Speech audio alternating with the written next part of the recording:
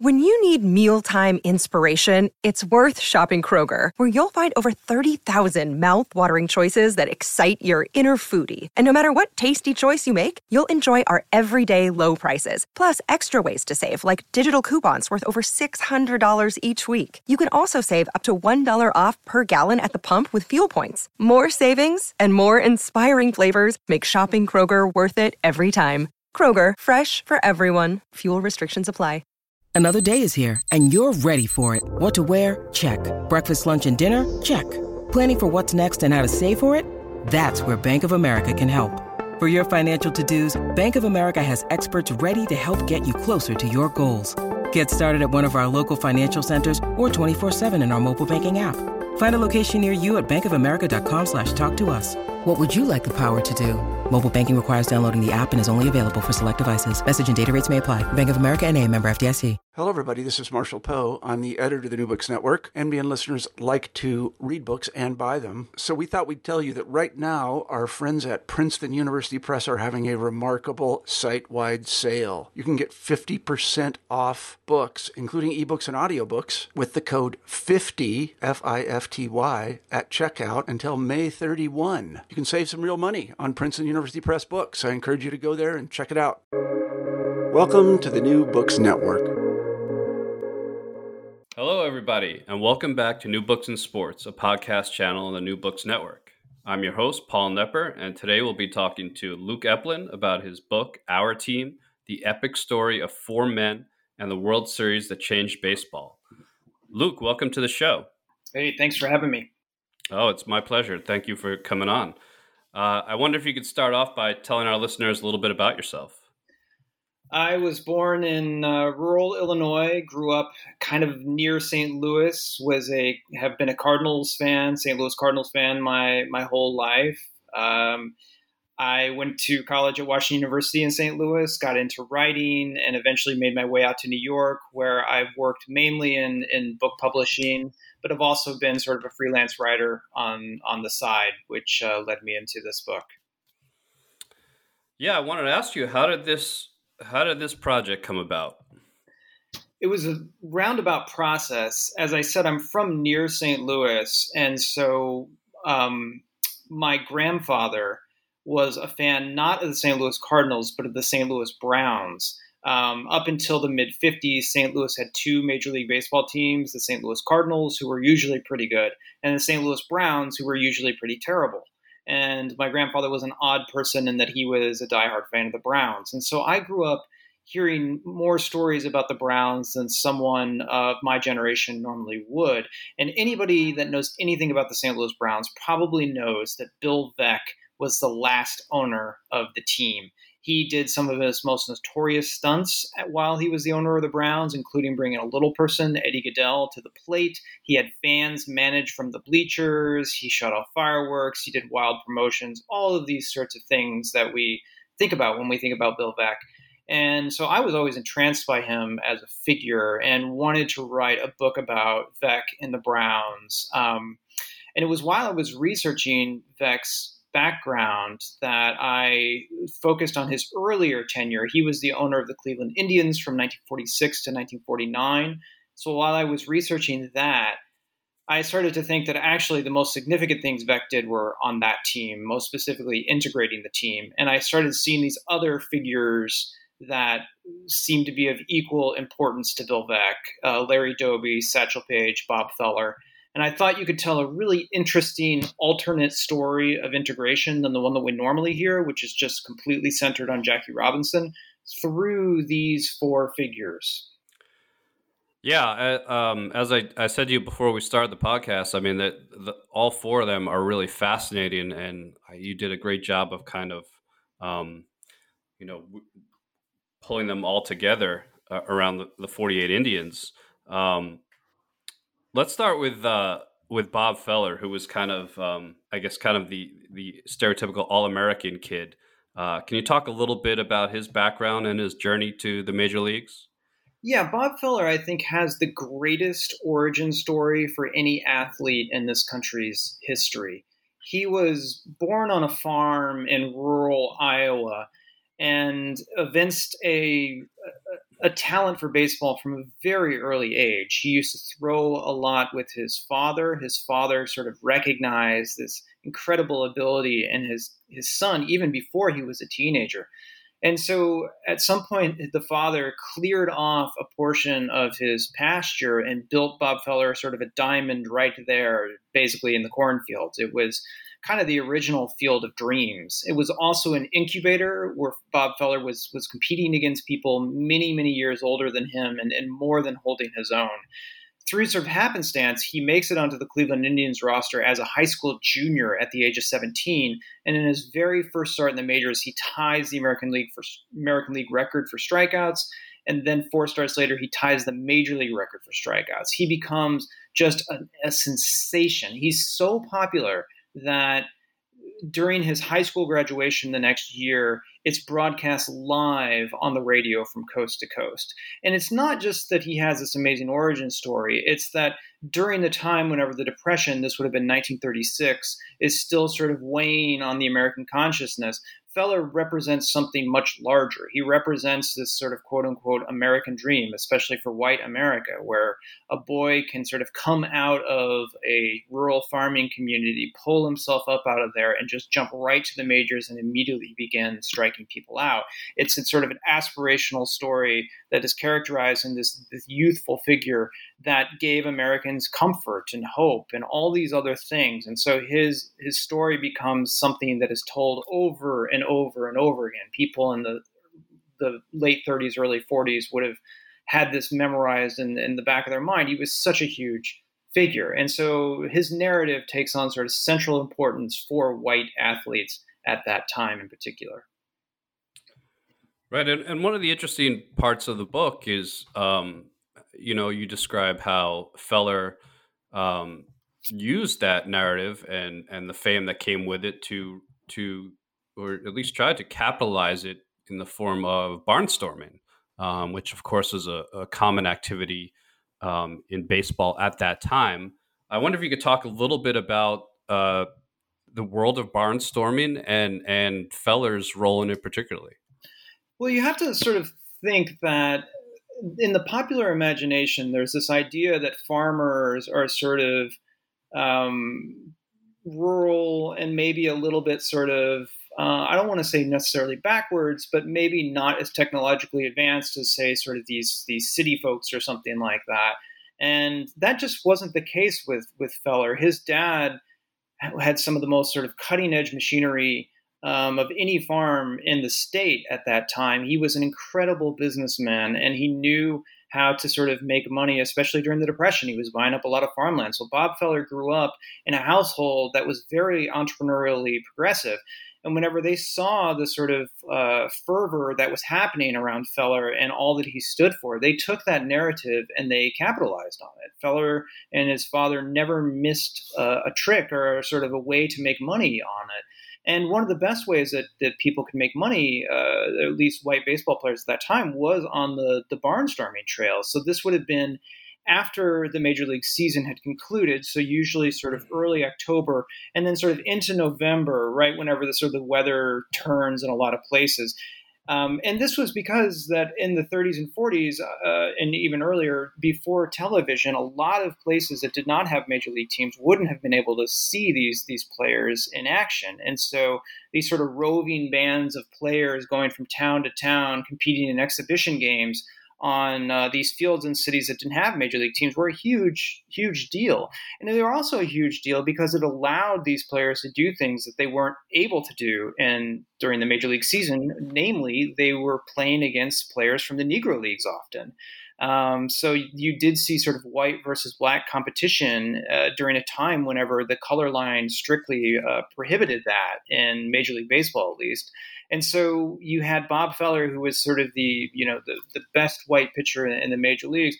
And one of the ways that people sort of wanted to raise more money, draw more people and all this was to pit him against who was then the sort of best and most popular pitcher in the Negro Leagues. And that would, of course, would have been Satchel Paige. So Bob Feller and Satchel Paige started hooking up and competing against each other almost immediately after Feller broke onto the national scene. Right. I read years ago. I read Larry Tye's excellent biography of Satchel Paige, and I'd never tire of hearing stories about him. Truly one of the great characters um, in American sports history, I would say. Um, you touched on a little bit, but can you talk a little more about what was Satchel Paige's stature, both in the Negro leagues and in the baseball world in general at that time? Well, I think one of the things I wanted to really touch on in this book was that Satchel Paige and Bob Feller were not only the best black and white pitchers of their, respectively, of their generation, but they were the most entrepreneurial-minded athletes that this country has ever seen. For as amazing as Feller was at capitalizing on his name, his story, his abilities, Satchel Paige was even better. He came of age at the turn of the last century. He was born in the Deep South during a time of extreme Jim Crow laws and sort of lynchings and all the other sort of terrors that would have been associated with that.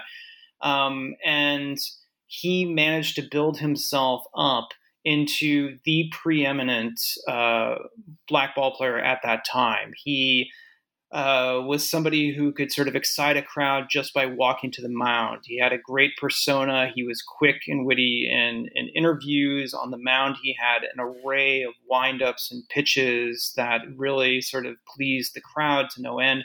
And just in terms of his ability, he had incredible control. He could put the ball wherever he wanted to. He hardly ever walked people. He was just an incredible, skilled sort of moundsman at the time. But I mean, you have to imagine Satchel Paige is doing this during the Depression when the Negro Leagues are in a state of collapse. Teams are folding left and right.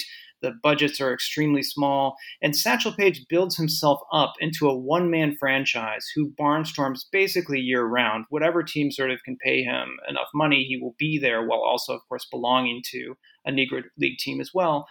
And so he's making about as much money as any major league superstar is at that time. And for someone to do that is just an incredible entrepreneurial feat. I mean, I think that you can draw a straight line from Satchel Paige to someone like Michael Jordan or LeBron James or something like that. I think that nobody has really matched his sort of business sense and the way that he built himself up into an attraction that not only earned a lot of money for himself, but helped him cross over into sort of the white consciousness. I mean, he was getting profiles and Time and Saturday Evening Post and all these other sort of great places during a time whenever a lot of publications just simply turned a blind eye to the Negro League. Even if you didn't know anything about the Negro League, it is probably a good bet that you knew who Satchel Paige was, or at least had heard of him. One thing I found very interesting in the book regarding Page and Feller and the barnstorming was Feller's attitude towards black ball players in general. It was there was an ambivalence there. I mean, on the one hand, he was progressive in that he was obviously willing to do business with black ball players and tour with them, and he would shake their hands, and which many ball players wouldn't at that time. And yet he seemed to still embody the attitude of many at that time that they couldn't cut it in the major leagues. Can you talk a little bit about that, about Feller's feelings towards black people? Yeah, as you mentioned, there are a lot of layers to it, and I think it's easy to just be simplistic about it. But he represents a lot of the sort of white attitude towards black ball players at that time. As you said, he was willing to not only barnstorm with them, but also to expose himself to defeat. He's pitching against Satchel Paige quite often, and Satchel Paige is pretty consistently beating him. And so it's he's not somebody who is against that, sharing the field with them or anything along those lines. And a lot of black ball players later in their lives would honor Bob Feller by saying that the sort of barnstorming that he was doing, which often was done on a grand scale, sometimes with planes and in stadiums, and drawing a lot of media attention, gave them exposure to white reporters and white executives that they otherwise might not have had. And so Feller was often invited to gatherings of Negro League players later in his life as sort of an honor.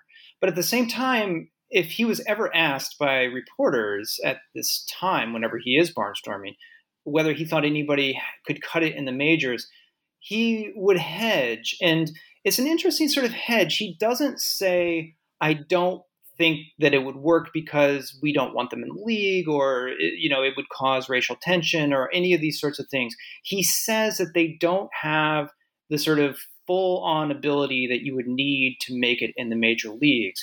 And I think that what happens with Feller is that he really buys into these sort of myths that get formed around him, that he grew up on the farm. He did all of these chores, which built up his body. He worked every day with his dad to sort of perfect his pitching. He did all these sorts of things. In other words, he pulled himself up by the bootstraps. He sort of did these things through these American values of sort of strong bonds and hard work ethic and sort of family support and all these other sorts of things. And he did it, and probably as a 17-year-old, he pulled himself into the majors. And so he's kind of looking at these black players and saying, well, if they were that good, they should be able to do that. He's sort of discounting the other barriers and prejudices that disallow them from having a similar sort of narrative as the one that he himself had. And so it's clouding his ability. He's talking about them as, well, if they were that good, they would be here. And so, yeah, he has these blind spots that make him want to seek out faults in their own sort of personal makeup, rather than seeing the structural things that are preventing them from moving into the majors. How great of a pitcher was Bob Feller? Well, he was somebody that, in an age before radar guns, we know that he was throwing in the 100-mile-an-hour range, which at that time was extremely fast. He was wild, unlike Satchel Paige, and so a lot of hitters were kind of scared of him because you could get that 100-mile-per-hour fastball and you don't know where it's going. And he was a complete workhorse.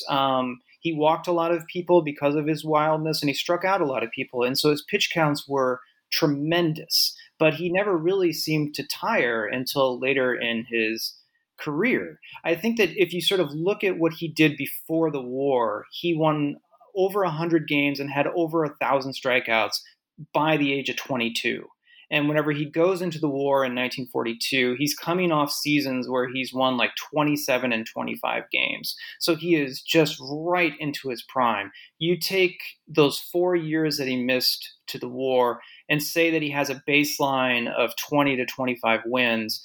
He's retiring with a couple, at least 100 more wins and at least 1,000 more strikeouts. And I think that we would hold him in a little bit higher esteem than he perhaps is now, because his numbers don't quite seem to add up. But that's just because he missed so much of his prime.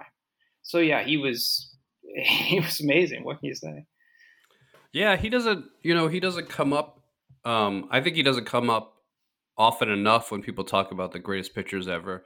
And he doesn't come up when, you hear a lot about how Ted Williams and DiMaggio, guys like that, lost, years of their prime to the war. But Feller isn't often included in that conversation, and that's a shame. Well, I think that the interesting thing is that if you look at sort of the newspapers and the magazines at the time that Feller is there, which would coincide with the primes of Ted Williams and Joe DiMaggio, they're talking about in the same breath. It's sort of Williams, DiMaggio, and Feller are, the big ones. You might add Stan Musial in there as well.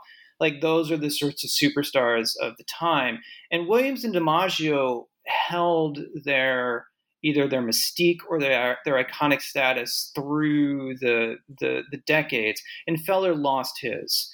And I think there are a variety of reasons for it. One of which is what we've talked about, Feller's sort of continuing ability to say insensitive things about either black players or executives. He had a longstanding feud with Jackie Robinson.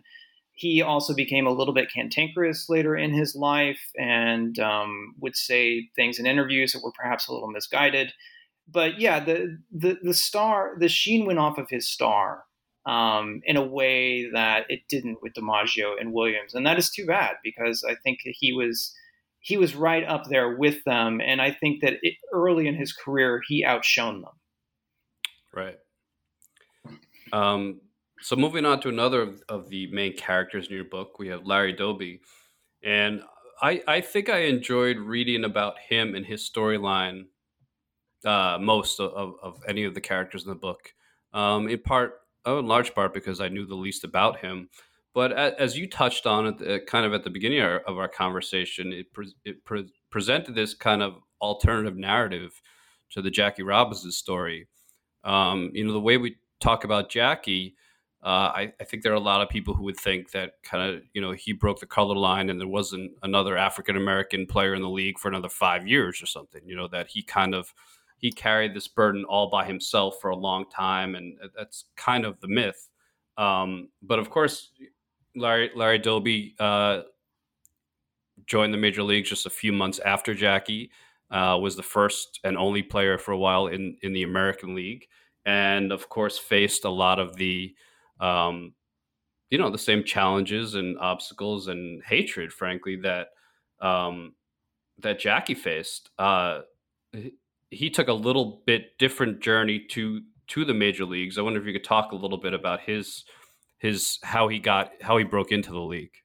Yeah, I mean, I think as you touched upon there's the way that we tell the story about major league integration is so centered on one individual that it can either give the impression that this individual had to sort of suffer in solitude for a long time before others joined him, or that because Jackie Robinson sort of made it into the major leagues and immediately became pretty successful, that it became easier for the other people that followed him. And that simply is not the case. And I think it also sort of shows that there were many different ways of integrating that were happening at the same time. And if Branch Rickey hadn't done it, Bill Veeck was going to do it anyway. Larry Doby was somebody who came from Paterson, New Jersey. He was a tremendous high school athlete, so much so that Paterson held a big banquet for him when he graduated. He went into the Negro Leagues. He also went into the Navy, which was segregated and which really sort of was his first sort of big brush with state-sanctioned segregation. It really wounded him. But he was on the Newark Eagles, which was a tremendous team. They ended up winning the 1946 Negro League World Series. He was tearing up the league in 47. And so Veeck had his eye on him, but he did not want to integrate the way that Branch Rickey did, which was to sign Jackie Robinson in late 1945, send him down to the minors, give everybody time to acclimate, allow sort of Robinson to sort of, tiptoe his way through the system before he finally integrates the Dodgers 18 months later.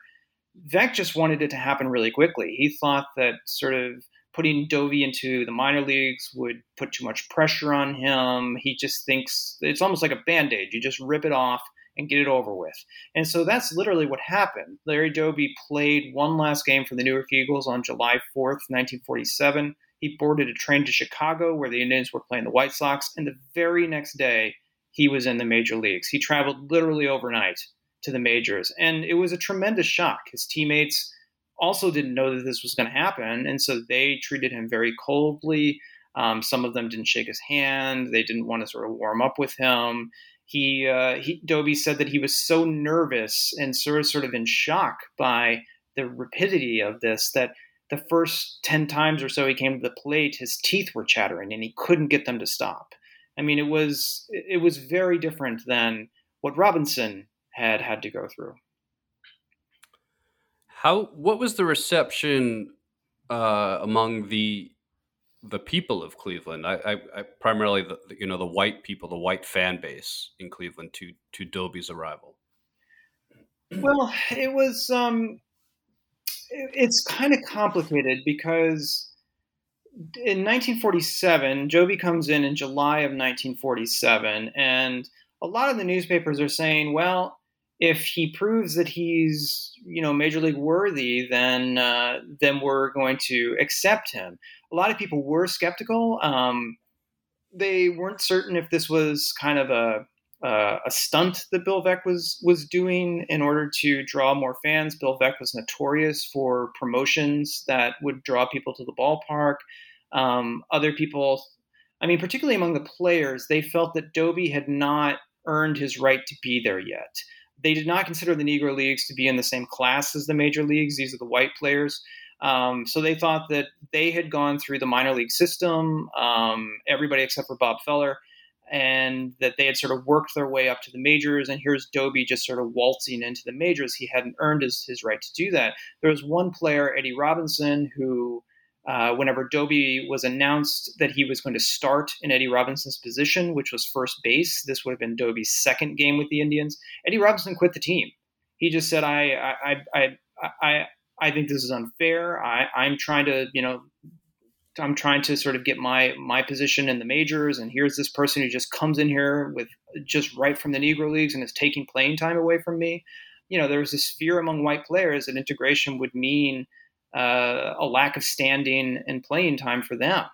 And so the manager of the team, Lou Boudreau, was in a real spot. He could sense that there could be a mutiny that could build if Larry Doby was taking playing time away from these individuals. And so Doby really just didn't play a lot in 1947. He only started one game. He was mainly used as a pinch hitter. He was nervous. He didn't get any time to sort of settle into a rhythm or anything like that. So a lot of fans really thought that Doby wasn't major league worthy and that Bill Veeck had made a big mistake by doing what he did. So the reception wasn't necessarily tremendously hostile in Cleveland. It was just, this was, he's not a ball player. And that brings us to the fourth major character of the book, Bill Veeck, and you talked a little bit about him. He was certainly a character and really revolutionary in the way he tried different ways to bring people to the ballpark. Could you talk a little bit about him and his personality? Yeah, Veeck was born in Chicago basically into baseball. His father was the president of the Chicago Cubs. He grew up around the ballpark. He learned a lot about how to run a team by the time he was basically 18. He had a tremendous head start on a lot of people. And he got into the Cubs organization, but where he really made his mark was whenever he bought the Milwaukee Brewers as a very young man. I think he was 27. And the Milwaukee Brewers were still a minor league team at this point. And Veeck really then sort of started to experiment.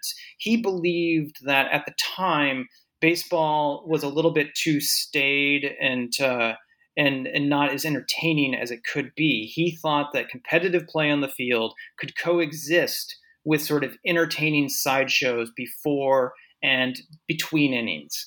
And so he didn't think that took away from the dignity of the game. He thought that it could bring out people who were not sort of already big baseball fans because they would come to see the fireworks or the sideshows or whatever. And then they would stay and they would watch the game and they would actually then become fans. And so he really thought that you could build a bigger base by doing this. A lot of executives at the time thought that this was like circus stuff, that it was taking away from the dignity of the great American pastime and all this sort of things. In fact, just didn't have any time for them. He was somebody who was very ahead of his time. Even the way he looked, he didn't wear a hat, he didn't wear a tie, he didn't wear a suit jacket.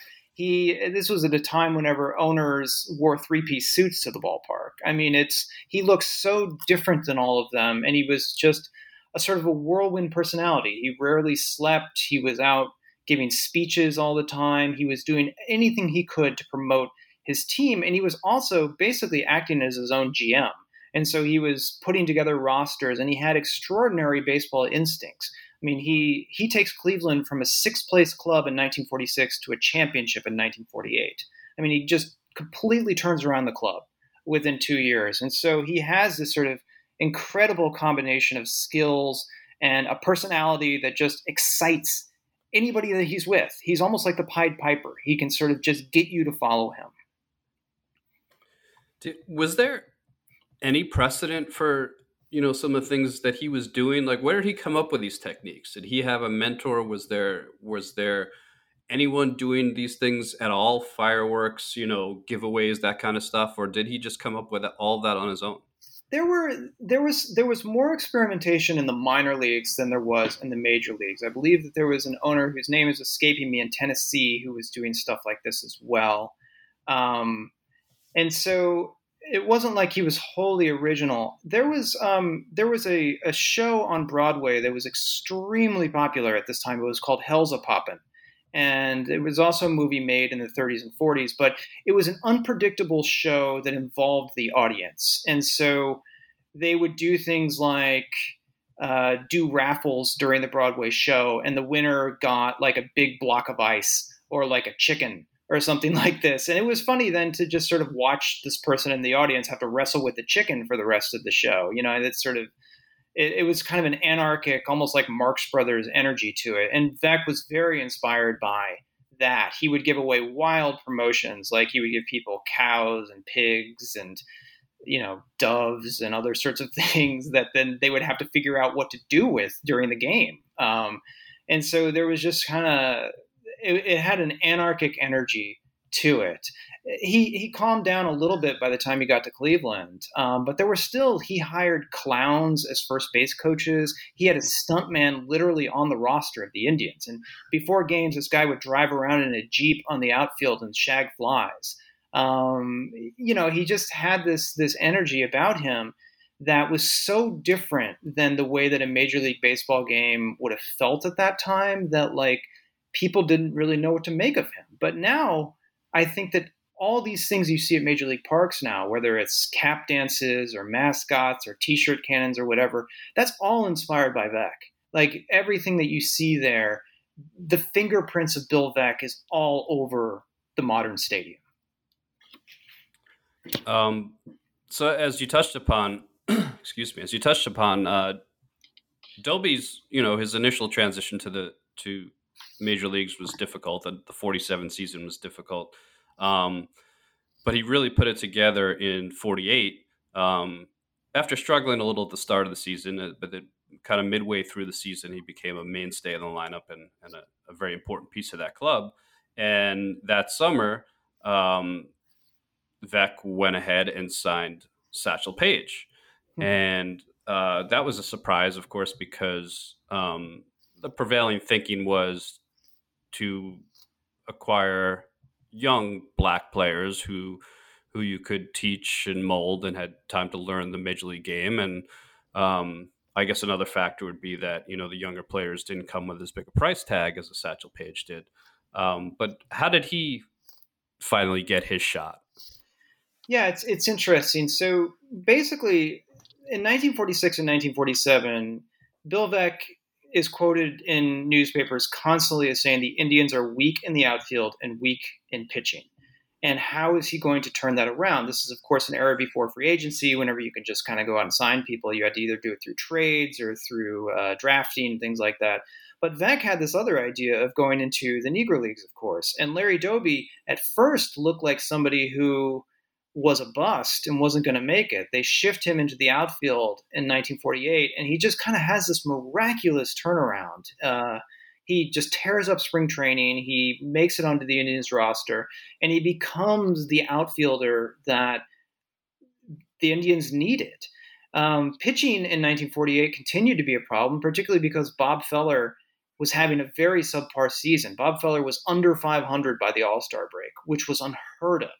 And so Vec needed something fast because the Indians were in an extremely tight pennant race. He had seen Satchel Paige pitch as early as the early 1930s, and he had always kind of had it in the back of his mind that, if only I could get somebody like Satchel Paige. He didn't want to do it in 1946 whenever he first buys the Indians because, as you said, Satchel Paige was already in his 40s by this time.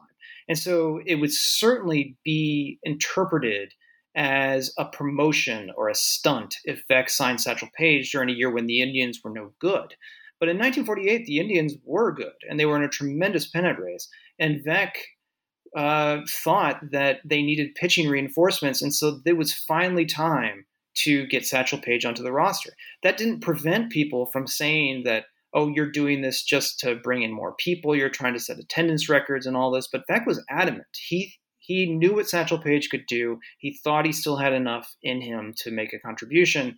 And it didn't hurt the fact that Satchel Paige was, somewhat of a showman and somebody that could draw people to the park. That certainly, I think that Beck and Paige had very similar personalities, but Beck did this purely for competitive reasons. He was looking to see the best pitcher out there, and it happened to be Paige. So, you touch in the book about how you touch on some of the struggles that Doby had, being the lone black player on the team and the prejudice he faced and having to stay in different hotels and things of that nature. And of course, the loneliness that comes with that kind of life.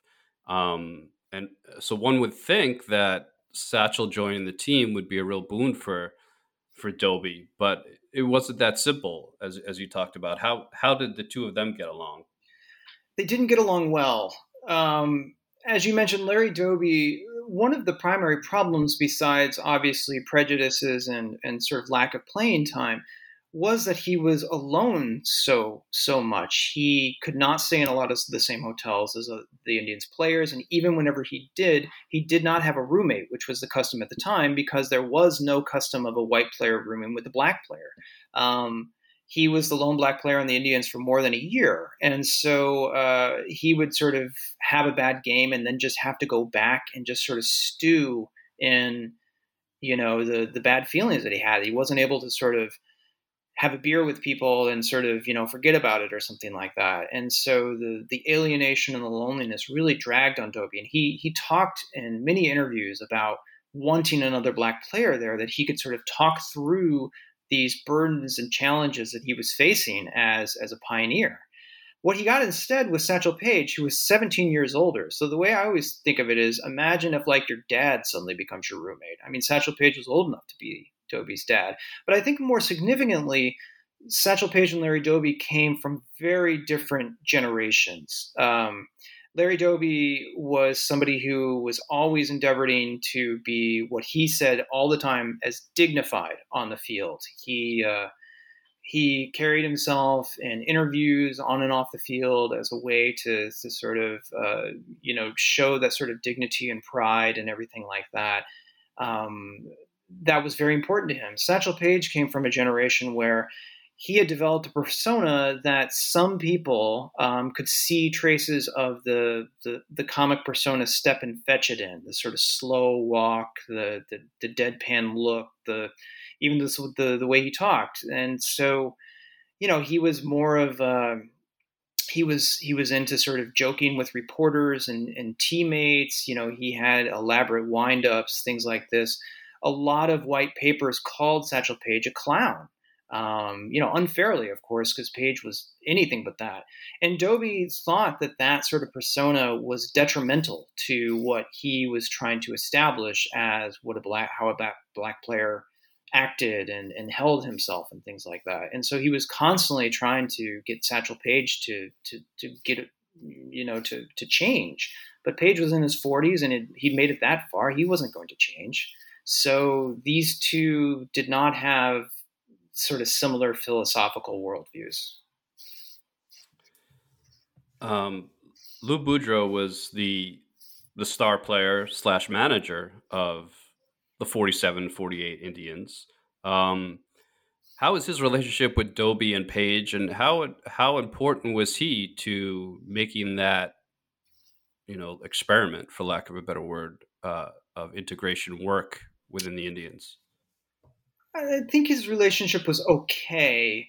Lou Boudreau was somebody who joined the Indians when he was 23, and within a year, he's basically made player manager. He becomes the manager of the Indians at age 24, while he's still the shortstop. There are many reasons for that, but he holds that position through the war.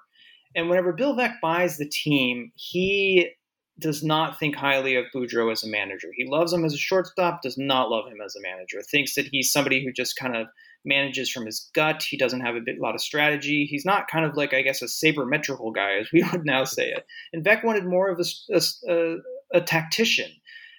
But Boudreau made it clear to Veeck that if Veeck took away his managing things, and he'd often have to take away his shortstop, he would not play for the Indians if he could not also manage the Indians. So Veeck was in a bind. Veeck did not want to lose Boudreau as a shortstop, even though he tried at the end of the 1947 season. But the town revolted. They loved Lou Boudreau. He was so popular in Cleveland. So Veeck was kind of stuck with him as a manager. And Boudreau was trying to prove to Bill Veeck that he could be a great manager. And he was also trying to hold the clubhouse together while also being a player. And so with Doby and Page, he was kind of in a bind because he couldn't sort of alienate the white players that maybe didn't think so highly of integration. And he also was just so interested in trying to hold on to his position that he didn't perhaps give Doby the support that he would have needed at that time. And with Page, Boudreau was just kind of frustrated with him because Page often was late for things. Sometimes he didn't even show up to the ballpark if it was raining because he was like, figure there wasn't going to be a game anyway. Page just had his own schedule, and Boudreau got frustrated with that. So, I mean, you can understand why, but I'm not sure that either Page or Boudreau or Page or Doby would have had a lot of high words for him. Of course, the Indians went on to win the World Series that year in 1948. And there's this wonderful anecdote that you share in there towards the end of that season about Bob Feller using Bob Feller's telescope from World War II to steal signs. And of course, that was interesting within the context of the recent sign stealing scandal with the Astros.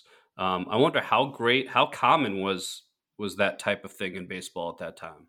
I mean, it was pretty common. You can look at the sort of 1951 Giants as a team that stole signs, most famously whenever Bobby Thompson hit his shot heard around the world.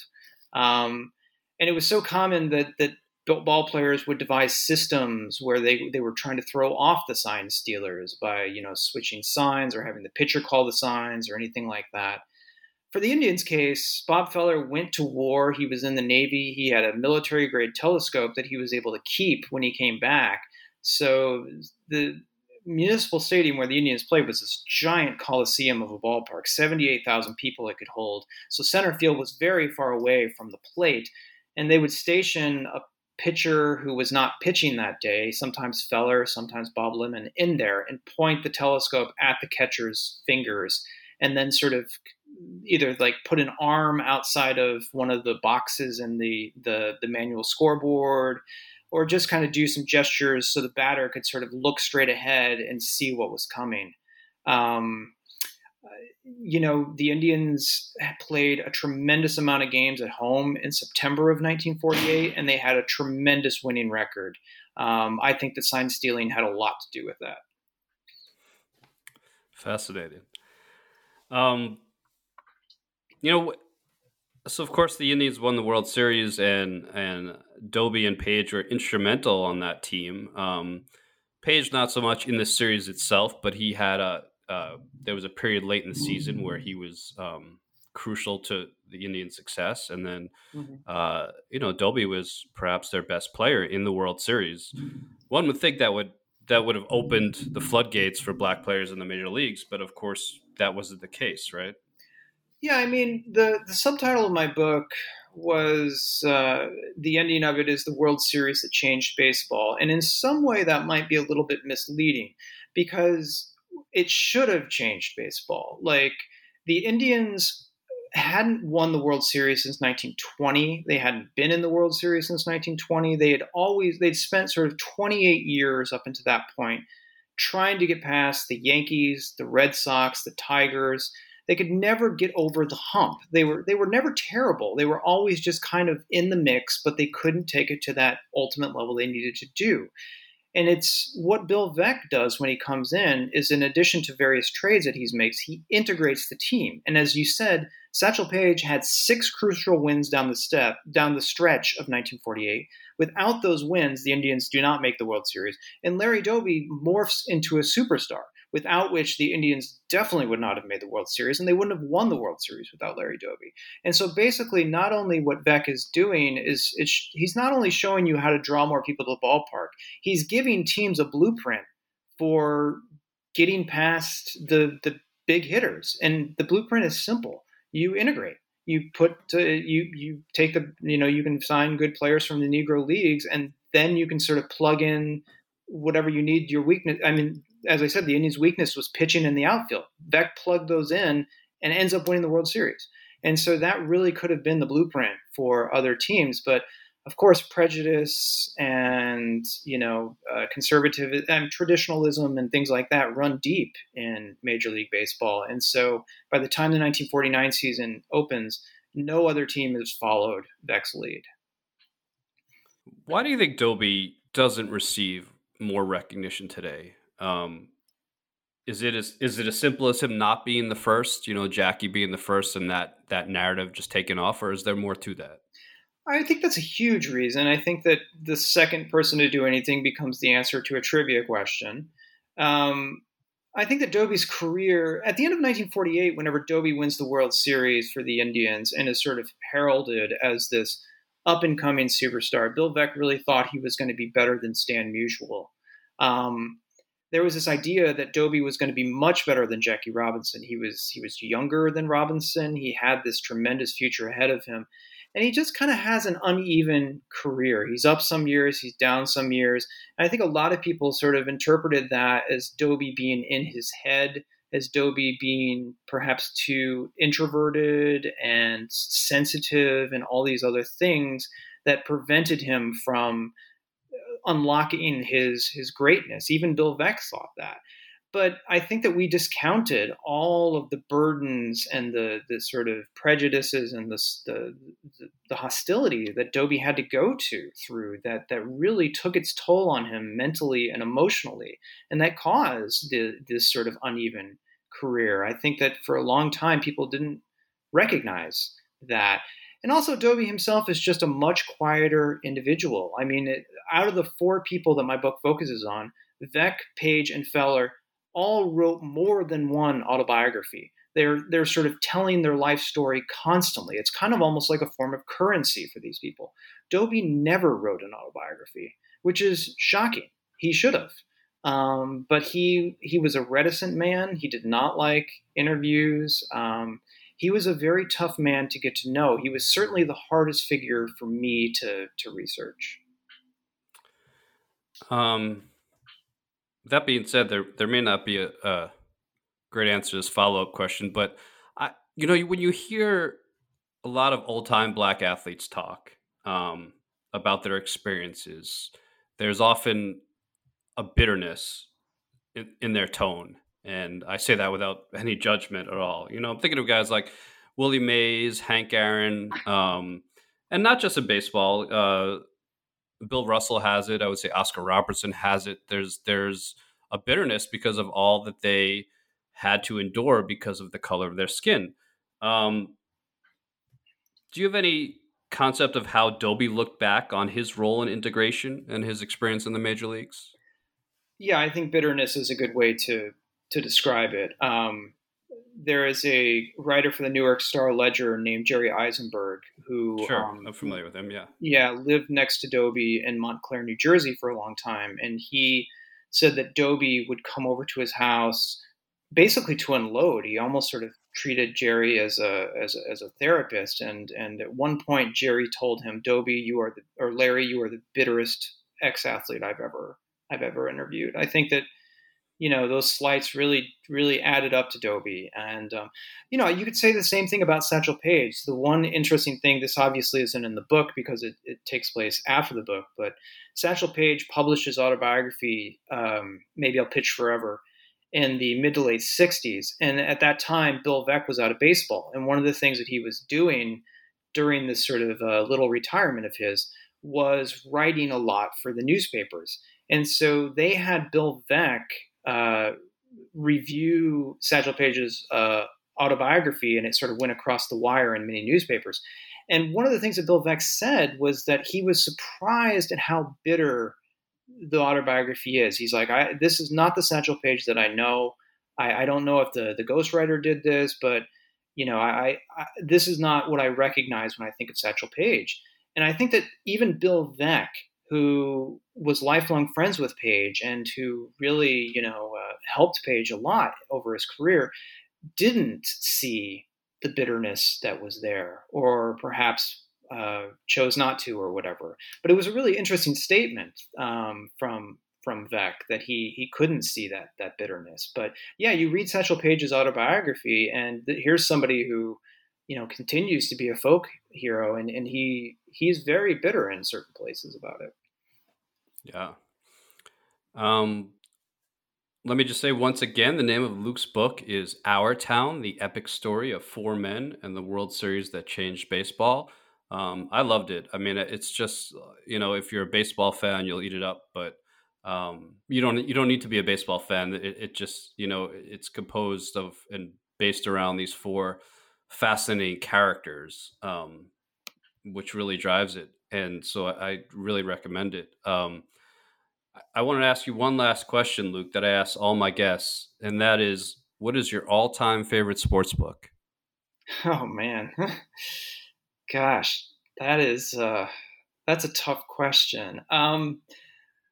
I really like the sports writing of David Halberstam, and so the two books that flash to mind are The Breaks of the Game, which is his fantastic book about the Portland Trailblazers in the late 1970s, and October 1964. I guess I'm going to go with October 1964 because it has a lot of similarities to my book. This is about the St. Louis Cardinals, my beloved team, and the New York Yankees in 1964. The St. Louis Cardinals had been pretty bad through the 50s, and then they decide to integrate, and they bring on these amazing players, Bob Gibson, Lou Brock, Curt Flood, and it really sort of propels them back into the pennant race. And the Yankees, who had won a ton of championships through the 50s with very minimal and sort of conservative integration that they'd done, had all these aging white superstars by the time 64 comes around, and no sort of black players in their farm system ready to replace them. And so you saw it's kind of a similar theme to my book, that the teams that integrated and really embraced it started to outrun the teams that were a little bit more skeptical of it. Right.